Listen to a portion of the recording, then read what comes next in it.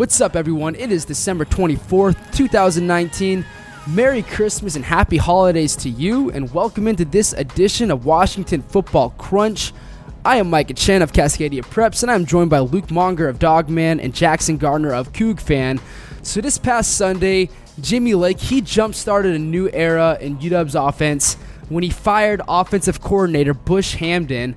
But I also believe that this can be seen as a double-edged sword because, the offense, they were dropping passes. The O-line, even though they had 5 new starters back, they were underachieving. Jacob Eason, maybe he just wasn't ready yet. So, Luke, on the blame spectrum, where do you place Bush Hamdan? I don't know. I mean, it's tough. I think that, you make a few good points that, especially in the dropped passes category. But I think another thing to consider with that is then you saw before Puka got hurt that he was, the few games that he was playing, perhaps the most dynamic target on the roster. And then Terrell Bynum was the leading receiver for the Huskies for the better half of the second half of the year, right? So it's like, what took so long for that to happen? Is that a coaching thing, right? Personnel decisions? Yeah, exactly. And then on top of that, I think, obviously, it's not like, I don't know, this is his second year, and his first year as an offensive coordinator, I think a lot of people felt the Husky offense underachieved as well.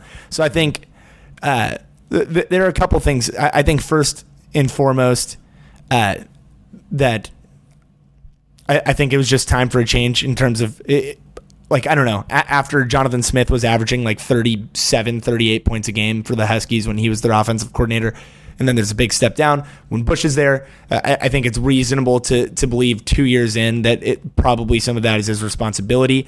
I also think that with Jimmy being promoted to head coach, I think that obviously he'll be a thought leader on both sides of the ball, but I think it's time for the Huskies to pay to bring in a guy that they can really trust with kind of the keys to the offense and to kind of run his own little show on that side of the ball. So not to say I know who that is, but I think that partially it's because Bush Hamdan was underperforming, but I also think that there was a little bit of it's time for Jimmy to kind of, I guess, not necessarily clean house, but I guess put his stamp on the offense, and by doing so, removing the guy who was previously the offensive coordinator and bringing in someone that kind of matches more his aggressive play style, I guess, or the style that he's kind of branding himself as. Because I feel like, at least from my opinion, I have no idea if this probably didn't go into his decision at all. But if you were the defensive coordinator, you're promoted to the head coach, and then you keep the OC, what really changes? You know what I mean? It's still the same guy on the other side of the ball running the offense. Presumably you have a big hand in running the defense. And so it's basically you're like the DC with a glorified title, right? So now it's time for him to bring in someone that is one of his guys. Yeah, well, you know what's one thing that I reckon probably is on Jimmy Lake's mind is that, it's glamorous to be the head coach and all that, but most of the time you only get one shot at being a head coach. And if you get that one job well, you might get more opportunities. But this is kind of his make or break opportunity here. So even if you're just slightly uncomfortable, maybe he thinks that, Hamdan is a great offensive coordinator. He's just not quite what he's looking for. But if you're in Jimmy Lake's position and you're thinking, this is my shot to be a head coach, I'm going to sell out on everything that I believe for, and I want everyone exactly who I want in my position or on my staff, then I'm going to do whatever I need to make that happen, because if I don't make it this time, then I may never get another opportunity. So I don't think that he looks at Bush Hamdan and says, you're the problem, or you just weren't, you were underperforming. I think he looks at Bush Hamdan and sees a great offensive coordinator. I just think he wants something different, and perhaps you're right, Luke, that maybe just something different could feel like that there's more hope. But I don't think when they're going to go find an offensive coordinator, it's going to be dramatically different. I think they're still going to look relatively like the same offense. Maybe they'll be more productive, but in terms of what it looks like, I think it's going to be the same.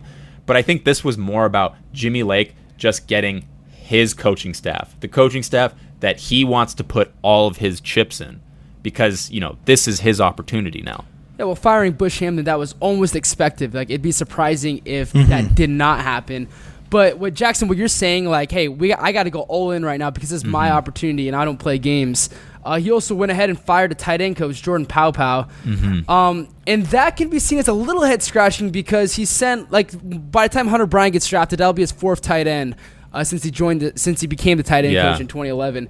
But it might be something along the lines of we need to get the most we can out of the tight end room. Like, we're doing good right now, but our expectations, like, they're higher than ever now because I'm in charge and that's what I expect. Yeah, I know. I mean, that was a little. I mean, I took that by surprise as well, considering like Paopao had survived, two regimes, or not two, but he was with Sark. They brought him aboard. He stayed on for Chris Peterson. Now they're moving on. So that was a little surprising, and considering how successful the tight ends at Washington have been. But I also think that probably position coaches have other duties besides just coaching their positions. There's a lot of stuff that has to be taken into account when you're talking about an assistant coach.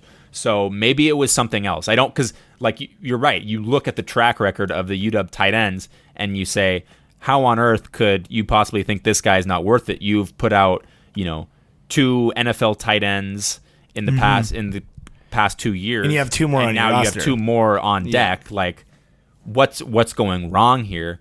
That certainly doesn't look like the problem. So what my intuition would point me to another direction and say that something else wasn't going right. And again, like going back to, Jimmy Lake just wanting to have his ideal coaching staff, whether that just be a really minor tweak.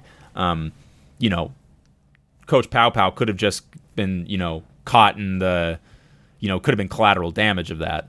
Yeah. No, it's interesting. I mean, like you said, it doesn't look like production was an issue just in terms of the types of tight ends they were bringing in. One thing that's worth noting is he was on a 1-year contract this year. So, I mean, that's interesting. It is like, I guess, a termination in one way. It's not necessarily like an outright, I guess, firing as much as like a moving just on declining to but at the same time, I mean, kind of thinking about what could be there, I think one thing I've heard is that because Jordan was on a 1-year deal and he's been productive, that he might have been looking for other opportunities otherwise. I don't really subscribe to that very much, Yeah. Like that's kind of a big if. And that doesn't mean like just because he's been good and then might have another opportunity come doesn't mean you wouldn't try to keep him. Right. So then there might be something else there. One thing that other people have kind of brought up is if you talk about, I guess, just like aggressive in what Jimmy Lake might want to try to change to the offense. I mean, will the Huskies going forward be using as many 3 tight end sets, 2 tight end sets as they do right now? That could be one of the ways that they change, offensive philosophy, right? Like change the personnel a little bit, not necessarily have sets where they have, and obviously Hunter Bryant makes it a little different. It's not like having 3 Drew Samples out there, but having Hunter, Jack Westover, and Kate Otten, and then just kind of running dive to Savon, maybe there'll be a little less of that depending on who he brings on. And that could be, I guess, a reason that they thought they'd move on.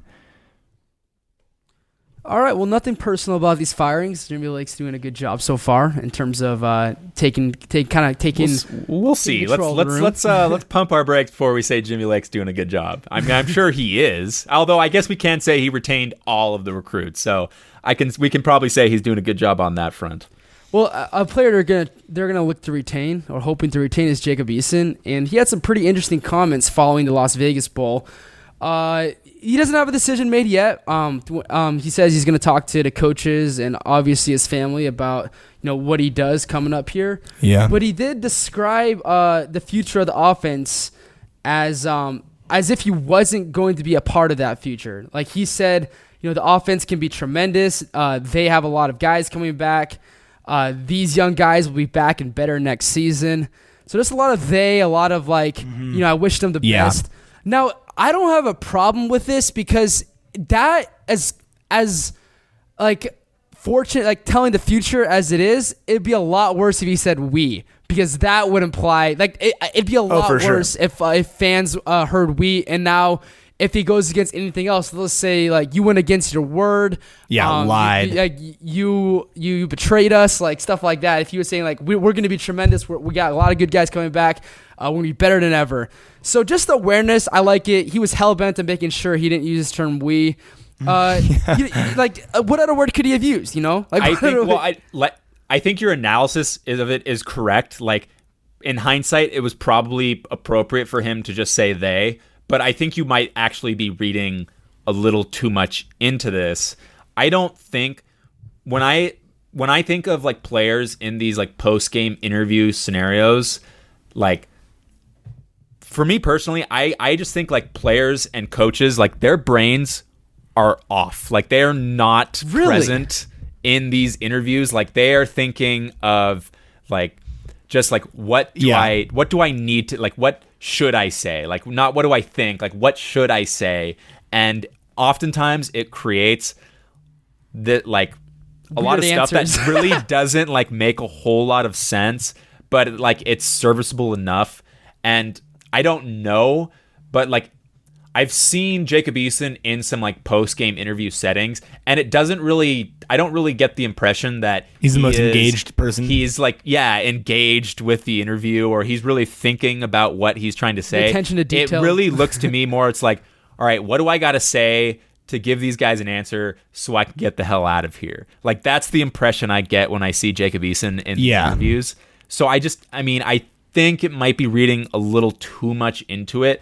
But I don't know. You're right. I do think the analysis that you have put on it is appropriate, that if he did say we, he would have people saying, well, all right, well, you said you're coming back. Fire, That's what you said, right? When even if he would have said it, I don't think he would have meant it like that, So maybe it was smart in the long run for him to say they, but ultimately, and obviously this is speculation, I don't know this, I think that was him just, speaking. He wasn't thinking about what the implications of his words. They. Yeah, I don't think so. Yeah.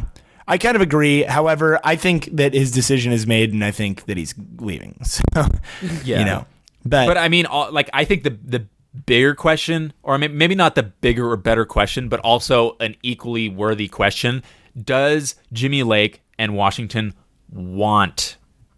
And I'm not saying they wouldn't take him, but are they thinking, hey, our best option at quarterback is Jacob Eason coming back? Do they not think that they have better options elsewhere? I don't know if they necessarily think that. They could, but I don't know. I think there's a possibility, I think, that they think Jacob Sermon is ready. But they might want him back just to have depth, compete for a spot, because it's better to have him in the room than not have him in the room. So even if he comes back and Jacob Sermon beats him out, Jimmy Lake will just will take that scenario and just stick Eason behind Sermon, and I'm sure he would like to have that on his depth chart. Now that might cause some tension in the quarterback room, but on paper it's a nice it's a nice idea to have Eason come back and just be. Well, I think that brings up, or that is the reason that he will not be coming back. Exactly. Yeah. Like, why would Jacob Eason? Because I fully expect Jimmy Lake to say, you have not, like, there will be a quarterback battle this spring. Oh, for sure. And at that point, it's like, why? Like, if I have to battle for a spot, why on earth would I be battling for a spot in college when I could be in the NFL? Like, because he's going to get drafted. Compensated for competing. Yeah, of course he'll being get miserable. He's going to get drafted somewhere. So, I mean, might as well go fight for an opportunity to play in the NFL rather than college. Where, let's be real, he might be a better fit in an NFL system than whatever Jimmy Lake's about to do. than a college system. Or just, Granted, his maturity might not be. I mean, like, that's tough to say. I mean, I might even take that. Now that I'm saying that, it seems like that might be uneducated to say, just because, like, how, he really didn't prove himself to be like an NFL ready quarterback this year. No. Like mentally, it just didn't seem like it was there. So I don't even know if I believe what I just said. Now that I'm thinking about it. Yeah, well, but I think, but regardless, the point is that he has no reason to stay. Only like the downside of him coming back is significantly greater than the upside of him returning, right? Yeah. So yeah, I don't know. I'm curious of when it'll come out, but I can't imagine that it'll be too much longer before we hear some sort of news. Mm-hmm. Yeah, but kind of on your question, I do think that they would want him back, preferably. You know, I think that the quarterback situation is always better when you have a returning starter, even if that guy wasn't very effective. Yeah. Like as much as you think, oh, like he might not have been ultra invested, and it showed at times, and they were uncompetitive in games they should have dominated. Like I still feel like you'd rather take Jacob Eason, who's started now 25 plus games in his career. Yeah, and maybe want was the wrong, like, need. Do they need Jacob? No, I don't think they need him. Yeah, to. I don't think they need Jacob Eason. No, they definitely but I'm don't. sure they would want him. Like, you know, you're not going to turn down that kind of talent. No, for sure. Never. And he would still be the front runner in the competition. It'd still be his job to lose. You know, Sermon would have to perform out of his mind. If they were about neck and neck, they would probably just stick with Eason. So, yeah, Jacob Eason, we're going to wait on his decision, but so far it's a no. He's not coming back. Yeah. UW, they beat the tar out of Boise State 38-7 in the Las Vegas Bowl. And you know, everyone is saying that UW did this, this level of a blowout because they were super motivated. They wanted to send Chris Peterson out the right way, and that's why they played so well. Now, I personally don't believe this. I think the talent difference, that's enough to beat Boise State by 20 plus no matter what. Spot on. Yeah, no, that's 100% the reason why. It's not motivation; it's talent. Like that's. I think I just think that the entire Husky program, like, is there something behind sending off Pete the way he would like to be sent off with a W? Yeah, but like that is not what drives people or players to play on Saturday. I just refuse to believe that. Like that is for media. That is what sold tickets to that game. Is Pete's farewell tour. That's not what got those players up on what was it? Friday? Was it Friday? Saturday? It was a Saturday. Yeah, that's not what got them up on Saturday to go out and kick their ass. They went out and kicked their ass because they were just a much better team, much more talented. At all levels, bigger, faster, stronger. Yeah, I mean that's really what decided that game. Yeah. And yes, they did execute well. And it was a clean game. So, but I don't think that's what. I think to do with Chris Peterson. A worthwhile story here is I'm not much of a sports gambler, right? Mm-hmm. I had recently only gambled on 2 games ever in my entire life, right? Okay. And then I was never going to bet on a Husky game ever, just because. Really? Out of principle, or out of principle, exactly. It's like I don't want to be watching the Huskies and worried about my money, right? Okay. But I wake up Saturday morning and pull out the CBS Sports app, and then I saw the line was 3.5 points. Gosh. And it was like, and I was like, that's just holy, I'd be losing money, right? It was just stupid, right? So I put $50 down. I almost put 100 down, but I was like, that seems like bad karma. Yeah. But I'm kicking myself that I didn't. Yeah. Right. Oh man. No, that's exactly how because I was in. I think I told you I was in Vegas like over the summer. Yeah, and I'd won a good deal of money on an NBA playoff game, and I remember just seeing standing in the the sportsbook room and just like looking at that, like it was Denver against Portland, Game 7 of the Western Conference semifinals, and it was just after Dame had hit that shot in Game 6 or 7 against that OKC. Oh shoot. Yes. I can't remember who. Yeah. That was Game 6, right? Game 6. Yeah. So it was just after. It's like, I mean, Portland's bagging this. They had like a plus money line, and I was just like that feeling. It was just like this is easy. Like I would be losing money not taking this bet right now. And walked away with $200 and just feeling like, the biggest, baddest man in Vegas, even though I probably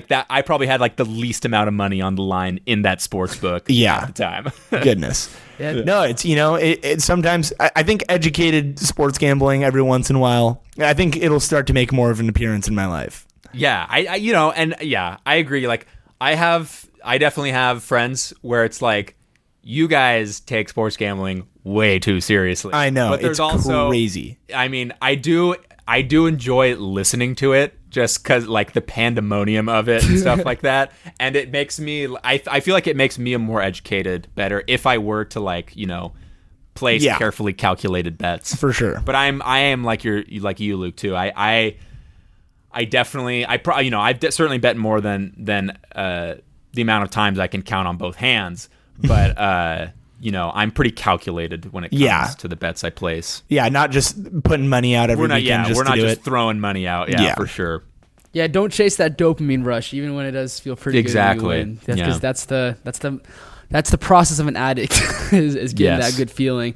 So yeah, it's safe to say that when Jacob Eason dropped back to throw a dagger touchdown, that he wasn't thinking, this one's for you, coach. Like, that was not the thought process in game, or any of those players. Offensive linemen going like pushing people into the ground, like, let's go, Coach Pete. Coach Pete, yeah. So the other bowl game happening this weekend is the Cheez-It Bowl. And I actually visited Phoenix. I checked out Chase Field, walked by it. The weather was about 72 degrees. Checked out the city, and I'm thinking to myself, like, man, the ticket sales aren't going that great for this bowl game, but it's a really interesting matchup. And Phoenix is a really cool city. It's just, I don't get it, man. Like, I think the Coug fans should be showing up in droves. It's being played at Chase Field. So it's a unique stadium. It's just. I think the stars should align for a great bowl game, but it doesn't feel like WSU fans are still not willing to make that trip. Yeah, and I just don't think much has changed. Like, we talked about this last week. A lot of excitement for the matchup, not a lot of excitement for the travel. Which I understand that. Like, I'm certainly looking forward to watching just because of the novelty of that game. Yeah, it'll be ridiculous. I think everyone's excited. For that. It's exactly why college football is so awesome. Precisely, yeah. Yeah. I mean, just so opposite ends of the spectrum. Yeah. But both viable, forms of offenses. So I mean, it's just, this matchup is super exciting. It's just, I mean, again, I like Phoenix too. This season when WSU went to Tempe and I had to go out to Phoenix, like, that was one of the first times I've been to Phoenix in a long time. Similar thoughts, Micah. I really thought Phoenix was a fantastic place. Really enjoyed it. But to go travel there around the holidays, the tickets are cheap. I mean, I understand what you're saying, Micah. I totally understand what you're saying. I just don't they didn't, when you think about it, they didn't travel as well as they thought they would to San Antonio. But so, what makes you think they would to go out to Phoenix? Closer? Yeah. Maybe, yeah. I just, I mean, not as much stakes in the game. I don't know. I just, it certainly hasn't surprised me that the ticket sales have been low from WSU's side. I'd be interested to see what they are for Air Force.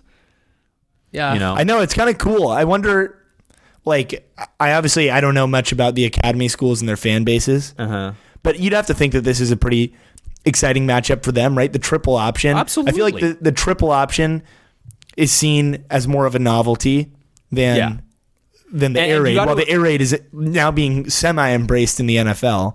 Yeah. Right? So maybe there's a chip on their shoulder in that regard. And I feel like if you're at one of the academies and you look at a guy like Leach, I feel like you must love a guy like Leach if you're at, he's such a breath of fresh air from the rigid just the regimen of being at the academy, and just looking at a guy like Leach, just be like, man, that guy's living right. Like, he's doing something right. So I bet it's fun for them too, These programs are total foils of each other. That makes a lot of sense. Right, exactly. I mean, just everything about them is just complete opposites. Yeah. So like we were talking about, just not enough to get people out to Arizona from physically WSU. get them out of their couches and all. Yeah. Hey, Luke, were you gonna say something? Oh, okay. All right. Well, so during this bowl game prep, WSU, they made the flight down yesterday. They're gonna be in Phoenix for Christmas. Which makes me wonder, what the heck does WSU do during Christmas morning and like Christmas Eve, I mean, do they go to church? Are they opening presents? Are they like singing carols? Yeah, like they're doing something, but like, what the heck is it? I'm trying to remember what like my brother had to do because he did a lot of Christmas. He spent a lot of Christmases at bowl games as well. But weren't they like preparing like at home? Like, because usually they were flying out like on the 27th or 28th. So at least for the past 3 years, he was leaving on Christmas Day. So he was at least able to, Yeah, they allowed him to stay home for like the morning. Wake up with us, yeah. And, do some stuff. Then he was like gone by noon. But I don't know in terms of what it's going to be like. Usually they have a lot of stuff planned out, like some sort of activity for the day. And what that would look like in Phoenix, I do not know. Yeah, Christmas themed activity like on Christmas morning. But I certainly feel for these guys. Like, this is a rough time to be a college athlete. Like, oh, you think so? You don't think it's it's once in a lifetime? I'm never going to do this 100%. I feel this is a tough time to be a college athlete. Like, I know for a fact a lot of those guys would much rather be with their families, celebrating Christmas. But they have obligations and they got to be out playing this game. So it's tough. I hope WSU takes care of them because it's different, for every program. And sometimes the bowls have like an agenda of stuff to do. So it ends up not being different, but we'll see. And I really don't know, to be honest. Yeah, to me, I was thinking like this is you're only going to play a bowl game on Christmas or during that time, like a couple of times in your life. If I had to recommend, I think it would be awesome to do like 115-man white elephant. Like, oh, it'd be crazy. An insane, and give them like a budget, like $50 a head or something like that. You so need it's like a really intimidating figure, like. For the Huskies, obviously, Tim Saha. I don't know who WSU's strength and conditioning coach is, but I'd imagine also intimidating. So, like, with some hard and fast rules to keep it moving, because that would maybe take a full day. A full day, right? Yeah. No, I mean, and that would also, that's also kind of why I thought it would be hilarious, is just because that would be an all-day process. But I don't know. Yeah, I really couldn't tell you. Well, the quarterback room could give Christmas cards. Yeah, because they do this every year now, apparently. Yeah, it's a great tradition. I like it. Good for Gage Gurud for playing along. He looks like the most miserable person on earth right now. He has, in some of the pictures we've seen from Mr. Gurud, he has looked like he is ready to be done, which hard to blame him necessarily. There's an empty look in his face, like, once this is done, I can move on to the next chapter of my life. Right, yeah. Also, Anthony Gordon's haircut, not a big fan. I like the subtle uniqueness. I was going to say, I kind of liked the long, kind of raggedy hair. Exactly, yeah, it fit. I thought it was kind of cool. It fit his, like, senior year personality. Yeah, it's like, and especially to get it cut, like have the last game with a cut. I don't know. Yeah, it would have been nice later on. I imagine Anthony, like myself, probably does not trust getting his haircut in Pullman. I won't get my haircut in Pullman. You don't get your haircut in Pullman? There is one barbershop that I will if I need to, but they are so booked all the time. It's like you got to call in, make a appointment like 5 days in advance, and it's just like, oh my god, like. I am such a walk in and get this done kind of haircut kind of guy. Not scheduling your life around your haircut. But I this is kind of this is bad of me because I'm also particular. Like, I won't just walk into like a Great Clips, but I also want it to be done that day. So which leaves me very few. Did John go to Tight Cuts on the Ave? Do you know? I think he did. I don't know. Because that's like kind of the place that I feel like that is your style. Yeah. Right. It's like you still want a nice haircut, but like you don't want to. This guy would like churn people out in like 8 minutes. It's crazy. But there'd always be like a 9-person wait, so it'd take an hour still. But that's funny. Okay, a couple questions about that, Jackson. I feel like there's probably like a ton of student barbers that garner a good reputation. That is true. Yes. And then they start doing some business around that. Yes. I never knew anyone like that, and also I mean, there is a level of trust you have to have, and it's like, oh, I know this guy, like, trust me, he's great. He's my friend. Like, oh, man, like, I don't know about this. Is this really what I want to be walking into? So most of the time I usually just on breaks and stuff. And that's what it seemed like Anthony Gordon did, because he went back for a little while and then came back with a haircut. And I'm sure there's no shortage of places in the Bay Area to get a quality haircut. Yeah, I'm sure you had a little extra time. And the second thing I want to bring up real quick does Pullman have like a tattoo place that's pretty common and like people trust a lot and has a good That's reputation? a good question. I don't know, because I obviously, I mean, I don't have any tattoos. Not a big tattoo guy per se. A lot of people in college get tattoos. A lot. I mean, between the Moscow and Pullman area, I bet you there is one. How good it is, I have That's no what I'm talking clue, about. because I've never been. But I bet you Spokane has quite a few. Because in a college campus, it only takes one good tattoo place, and everybody's recommending it. You know, you see them in the gym, and they got a new tattoo. Where'd you get it? That would be a good moneymaker in Pullman, I bet you. Because I don't know if there's a tattoo parlor. Huh. Yeah, and if it's professional, then yeah, it's kind of one of these days when we're much more established and well off, we should just brainstorm all the businesses that Pullman, Washington doesn't have, and then we should just start our own investors group. Yeah, and put all these businesses together that just, I mean, in a way, just prey on the student population. Yeah, but demographic. We'd be laughing to the bank. I'm telling you guys. Yeah, maybe like a Chick-fil-A or something like that. So. Oh yeah, that would do well. Yeah, people like chicken. that. Yeah, that's another a chicken joint. Some really, there's not like chicken. a good. Actually, there's not a good fried chicken place. There are like no good restaurants at UW. It's actually a shame.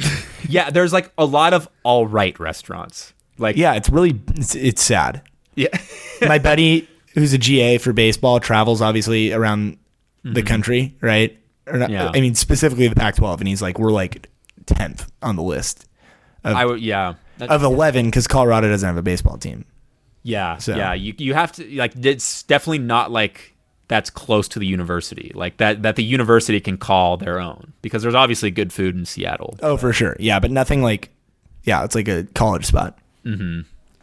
So according to a lot of predictions, WSU, they're really kind of garnering a reputation as a real underdog in this game.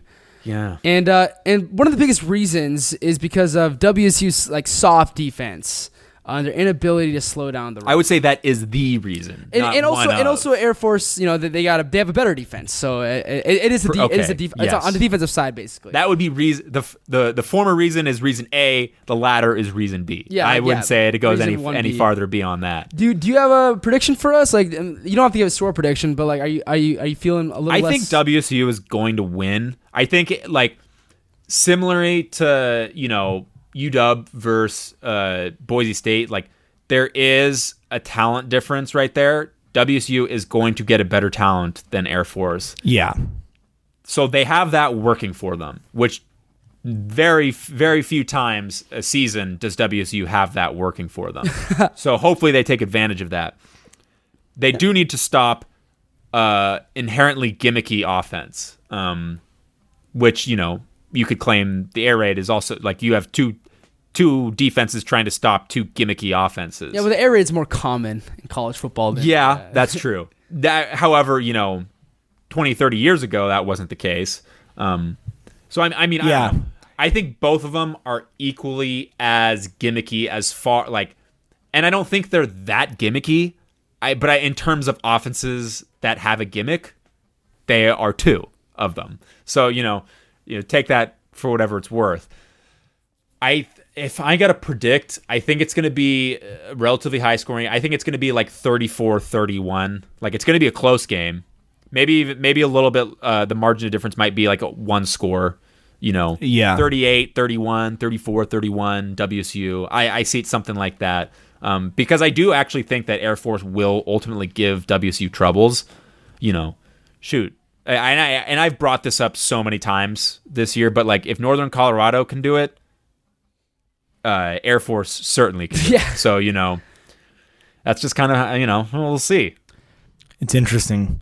Yeah, well, so here's the thing. Does the fact that, this is just a dumb question, but we'll throw it out there anyways. Mm-hmm. Does the fact that the Cougs practice against an inherently gimmicky offense, although like Micah said, it's more common in college football, and it's the exact opposite of Navy's. So I think the answer is no. Yeah. But like if you're playing every day against a weird offense, are all weird offenses just weird offenses? That's the feeling. You know, what do they call it? Like the horseshoe theory? You know, like everything in the middle, like things on either end are closer to each other than they are to things in the middle. Exactly. Yeah. Is that possible or am I wrong? That's how you I think you're right. But like also just in terms of like putting together a good scout look for that offense, like anything that you try and do to try and replicate. Javonsley Bazile's got to be big. You would think right? so, yeah. But even like just like the execution and the speed of the triple option, like these scout guys have to try and run a triple option offense in a matter of a few weeks and learn how to run it. And like there's just no way they can replicate that to the speed and the execution that Air Force is going to have that down. No, to. but if they were able to get it down, they would have obviously superior athletes doing it. For example, Gage Gubrud too. Yeah, would be a dynamic scout player. Yeah, he can run like in that quarter system. Yeah. Do you think if they asked Gage Gubrud to be a scout quarterback, do you think he'd just be like, no? Well, I mean, I feel like he's itching to do something, right? I'd hope so, maybe. I feel like he might just be itching to be done. Yeah, you think he's like just hiding on the sideline now? Yeah, do you think he just big leagued them and just be like, that is beneath me. No, thank you. That's funny. I have thrown for 10,000 yards. I am no longer a scout team quarterback. Yeah. Well, he's literally won conference championships. Yeah, it's kind of weird. Yeah. So we're going to give a rare mention of the Seahawks on this show because they lost their top 3 running backs in a rotation. And it almost became a meme how many like random ass people threw their name in the hat to become the Seahawks running back. Yeah, and right. People from all different ages and backgrounds and like one of the guys we'll mention right now is James Williams. Like he's really clinging on to hope for the NFL dream, and he said, "I'm available, Seahawks." And it got me thinking, like, what player that we know, somebody from in-state, would best, I guess, give the Seahawks the best chance to win and kind of really take advantage of that opportunity. So I wrote down like a list of like recent like guys. Like I'm not going to take a 28-year-old running back, but somebody that's recent, that's hungry. And it can't be like Myles Gaskin. We want this to be quote unquote realistic. Well, I think James Williams. I mean, yeah. If you're saying in-state, like. James Williams is a lot, but I mean, obviously we're talking massive hypothetical here because, as we know, they already signed Marshawn Lynch and Robert Turner. Yeah, right. And this is not the idea happening. was this is just completely in theory. But in-state, well, I can give you guys now. A list. Granted, in-state, James Williams does live in Lewiston, which is technically out of the state. No, but he's like a recent, I'm talking UW, recent WSU, graduates Eastern Washington, like somebody from like one of the local schools. Yeah, that I mean, is a free agent. I would say him, James Williams. But who are the UW? Like, what is like Levon Coleman? Yeah, well, I don't know about Levon Coleman. So we got James Williams, Keith Harrington, Gerard Wicks, Jamal Morrow, Gerard Wicks. Levon Coleman. If you want someone to score 17 touchdowns on 20 carries, and have like 27 yards. He might be realistic giving his size, but Levon Coleman, Sam McPherson. And then I also threw in some central running backs like Hassani Childs and Cedric Cooper. So, those are kind of the guys that I could see that are in good enough shape right now to play in the NFL. Now, Hassani Childs, I just threw in there for fun, but... I have no clue what how in shape any of these guys are. Don't you think Jamal Morrow, we know him pretty well. He's pretty open about it. Yeah. He actually... Levon Coleman's on the Seattle Dragons. Yeah, so that's so. I mean, at least he's relatively in shape. You'd think the James Williams is because of how much he's still putting his name out there. But like a Jamal Morrow, a Gerard Wicks, I have no clue what kind of shape those guys are. Or I mean, I love my guy Sam McPherson. I think that would be super interesting. I don't know if he could succeed at the NFL level, but I mean, boy, would I love to try and find out and give him a shot because that would be a lot of fun. I'll tell you right now, he's lost 30 pounds. He's still 215. He's down to 190 now. So I mean, I don't know how feasible that is these days. Still love my boy Sam, but I'm thinking Levon Coleman. I think Levon Coleman. What about James Bishop Williams. Sankey? Is he too old? Is Bishop Sankey too old? I don't know. Because that would also be a realistic. But it's not a fun prediction. It's not a fun. It's not fun at all.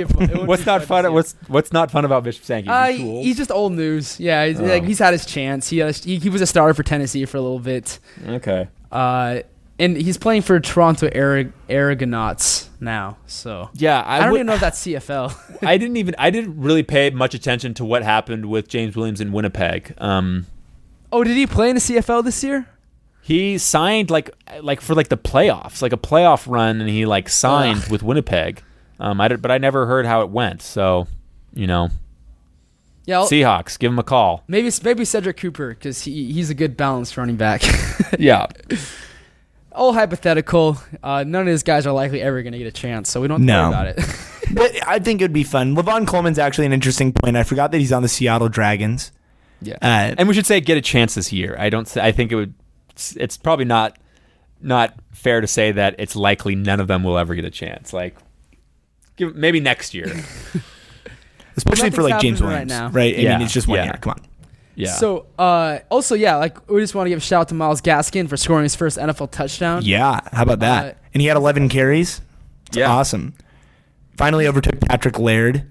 Right? Which is like, you just watch that and you're just like, is Myles Gaskin really not better than Patrick Laird? I know. It's like he was better in college, so it's like, why is he not better now? What happened? Brian Flores, tell me. I know. Well, it was funny because I remember I watched a game like 3 weeks ago where Myles had 2 carries for like 26 yards and Patrick Laird had like 9 carries for 7 yards. It's like, okay, let's try switching this around next time and see how it goes, right? Myles Gaskin, like, he's in that number 37, which looks amazing on him. And he just looks like a starting caliber running back. He doesn't look too small. And he's not. He's like 5'10", 200 pounds, which is for the NFL is undersized but doable. It's not like he's like Taylor Cohen out there. No, I thought, like he's just one of those guys because I feel like he's like, I mean, he doesn't look too small, but he's definitely not big, right? He's like underwhelming. He's got like a LaShawn McCoy to a certain thing going on. Or to a certain extent, Like you had Kenyon Drake there to start the year. Obviously, he's not going to just dethrone him. And Kalen Ballage was on the roster, another physical freak, right? So then it's him and Patrick Laird. It was like Myles just needs his shot, and I'm surprised that it even came. But now that it came, I feel like he's bought himself a few years. Yeah. Which is awesome. It's so great for Myles. If he gets, he's likely won't. But if he does somehow become a free agent in a year or two.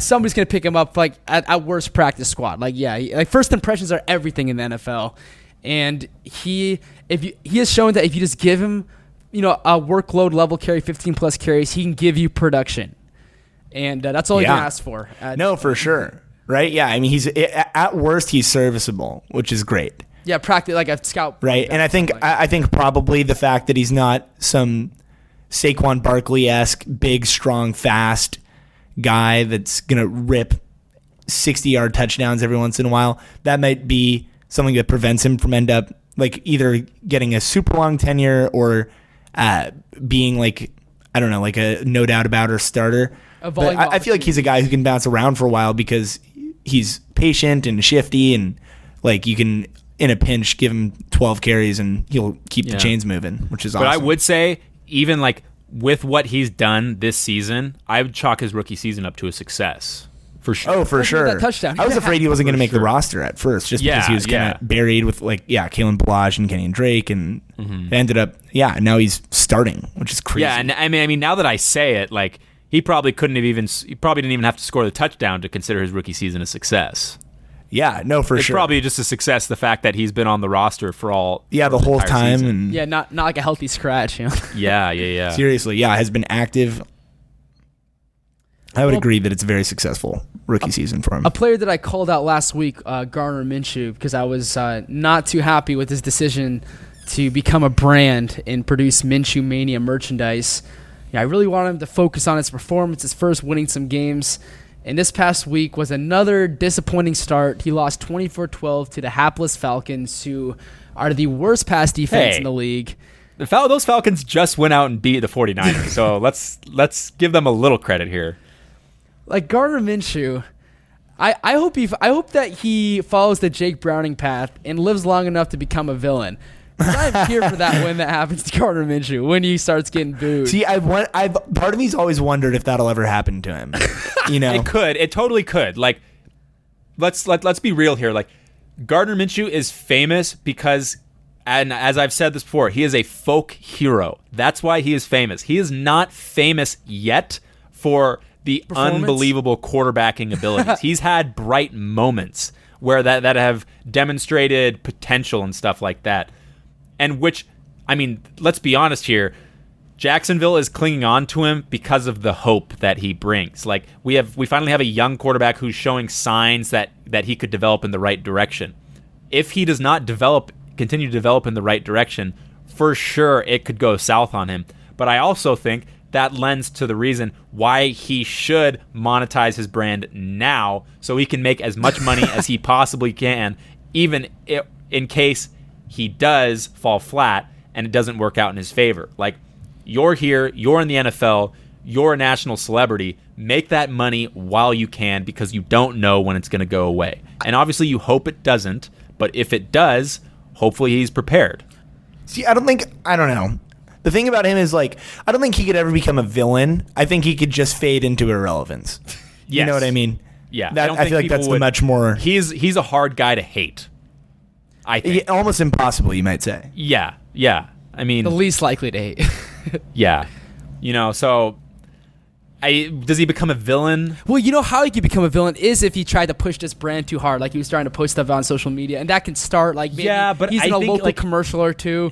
If it's the performances are not going well, like I haven't seen him, and granted, I mean I don't pay that close attention, but I haven't seen him like pushing his brand on Twitter a ton this week or anything. No, he hasn't at all, basically. Yeah, but so like that could be the start of like. Mitch, you're kind of distracted right now, but if he's like pushing his brand and trying to sell T-shirts when he's underperforming, then yeah, I could see Jacksonville fans picking a beef with that. But I don't think that's going to happen. I think he's a little bit smarter than that. I just think he's too good of a guy. He's too smart to allow something like that, to allow him to become the villain. And that's why I like to separate. Like, that's when I compare him. You don't bite the hand that feeds. Exactly. Well, because Jake Browning was inherently unlikable, or at best indifferent. Oh man. I don't think he was inherently unlikable. I just don't think he cared about his public perception that much. I love Jake Browning, so yeah. I disagree. And like here's the difference. I think, and obviously there's tons of differences when you talk about Gardner Minshew and Jake Browning, but one of the key ones. Gardner Minshew does care about his public perception. Cares very much, as a matter of fact. Jake Browning does not care at all. He cares about what people in his circle think. And I don't think there's anything wrong for caring about your public perception or not caring. It's just, personal preference. Yeah, just produce and everything you touch turns to gold, whether you're an introvert or an extrovert or doing commercials or want to sign with a different team. As long as you perform... you're going to look cool no matter what. So, yeah. A team that did not look cool this past weekend was Eastside Catholic. I don't know if you guys heard about this. Yeah. But they played in a bowl game, like a high school bowl game, against a team called Marietta, which is based in Georgia.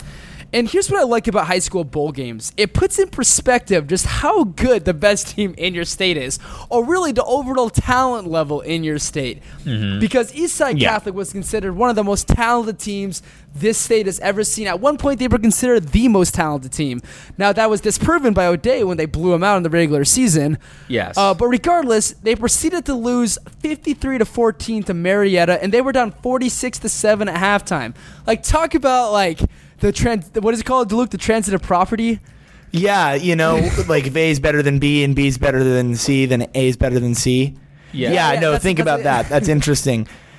Yeah, holy cow. I wanted to look up to see if there are any super famous recent football players from Marietta.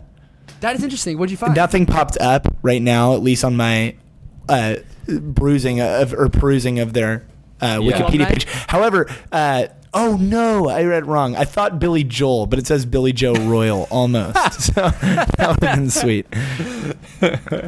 Yeah, that would have been great if Billy Joel was from there. Yeah. But I think also we kind of buried the lead here. Like, this was supposed to be the best team of the state that also got blown out by one team in the state of Washington. Yeah. So yes, they were a very talented team. Individually, they had a lot of talented players. But I think the overall talent of the team has kind of been in question since they got blown out by O'Day. Including themselves. Yeah, I mean, I didn't really know about this game. There wasn't a whole lot of hype around this game. But if you would have told me they were going to play Georgia's best team, I would not have expected them to compete. Yeah, No. nobody did. Yeah, nobody. Yeah, I agree. I would have anticipated them getting blown out. And just for the sake of bringing it up, I'm looking at now the top recruits in the state of Georgia.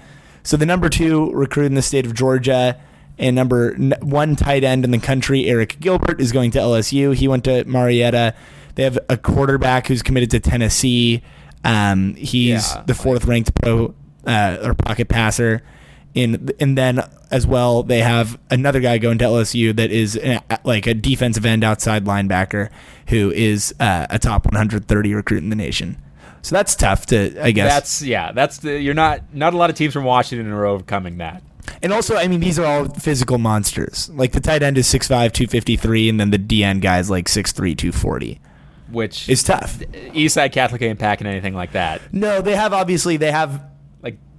So it's one of those things. I mean, it's right? like I feel like the classic comparison between the South and out West. Like I feel like if it were a 7-on-7 tournament, Eastside Catholic might be able to hang with them, right? Alas, it is not. But then you bring on the trenches, and it's just not competitive. Yeah, you might be right about that. Yeah, every single lineman in Marietta is a killer, and then Eastside Catholic just has 3 or 4 killers. So. Also, a bowl game with local ties. St. Louis. They were on a legendary 38-game win streak led by their WSU commit, Jay Delora. Mm-hmm. And then they proceed to lose to the best team in Florida, St. Thomas Aquinas, 35-19. So we just got to have perspective. If you're a WSU fan and you are really high in Delora, just understand he had 4 turnovers against actually a good team.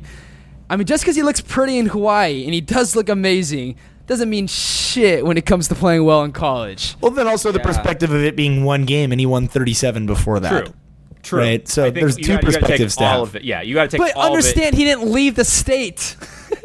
Yeah, no, Fair. I think you guys are both right. Like, I think Jaden Delora is a fantastic quarterback, but like, is the talent in Florida much better than it is in Hawaii? Yeah. Yes, 100%. Yeah, not even not close. particularly close. Yeah, it's not even close. So is it? You could almost make the argument that the fact that it was 35-19 like that's a relatively close game. I thought that, but then the 4 turnovers kind of like yeah, gross. I mean, no, you don't like having 4 turnovers by one player, by the quarterback. But it makes you think like, okay, if they didn't have those you could attribute this to a bad game and they could have played better. So is it like some deal-breaking, game like, oh, you have to completely reevaluate what you think of Jaden Delora? No, but I mean, yeah, I think it is. Maybe it is nice to remind people that the odds of him coming in and winning the job as a true freshman are small. It's a steep hill to climb for him. Could he do it? Maybe, but nevertheless, it is steep, as we've seen with Gunnar Cruz and Cam Cooper. So. Yeah, maybe it is. Maybe it is a good reminder of like where he is at, but I do not think it takes anything away from what he has been accomplished. And obviously programs like Ohio State and USC think that he is capable of being a high-level quarterback as well. So, it doesn't just completely destroy all of his stock. No, it does not. And all I'm saying is that the momentum train that would have arrived in Pullman if he was 38-0 in high school and set all kinds of records, and then if one quarterback doesn't do good for a couple games or whatever, and all of a sudden, well, he's 30-0 and I'm doing all these calculations, like he's got a really strong arm, he's athletic, like that all severely slows down, because 37-1 ain't bad either. Yeah. Well, and again, the one loss was against like a real team, I guess. Is all in terms of high school prospects.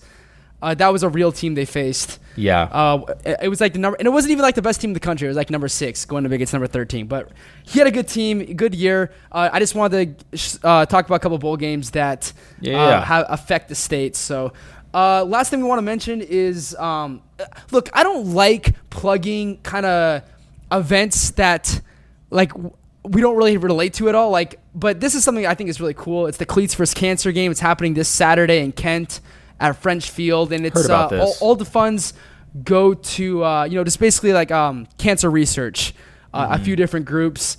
And it's organized by former WSU running back and Apple Cup MVP Derek Sparks.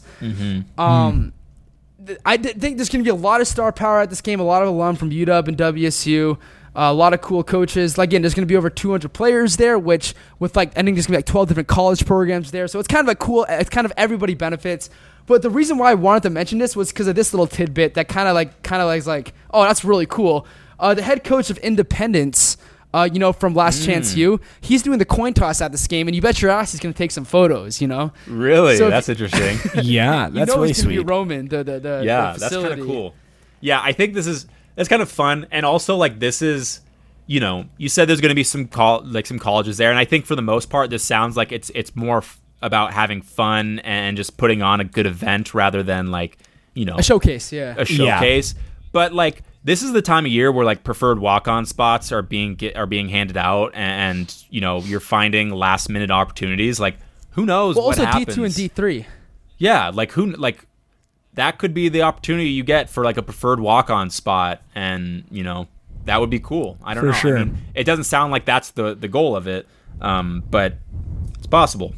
Yeah, a lot of feel-good energy in the air. Holiday season. Yes. Great vibes. Great vibes coming out of Kent. Yeah, dreams come true, baby. All right, so, tickets are $10. You can check it out this Saturday, December 28th at French Field in Kent. So if you want to check out Cleats vs. Cancer, that's where you should go. All right, well, let's get ready to start wrapping it up right now. You can check us out every single Tuesday, wherever you get your podcast from.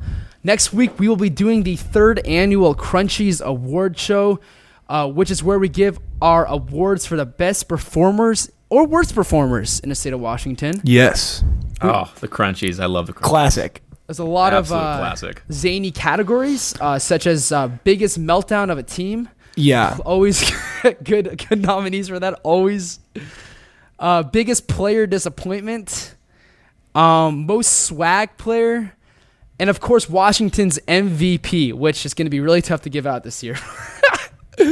But it's going to be fun to find who was the best performer in Washington. And then we'll be tweeting throughout the week on various happenings in the football world. So follow us on Twitter at Micah_Chen, at Luke Monger, and at Jackson M. Garner. Our very public, very open email is micahchen@yahoo.com. And we'll see you guys next Tuesday, December 31st. For myself, Luke, and Jackson, we are signing off. Thanks.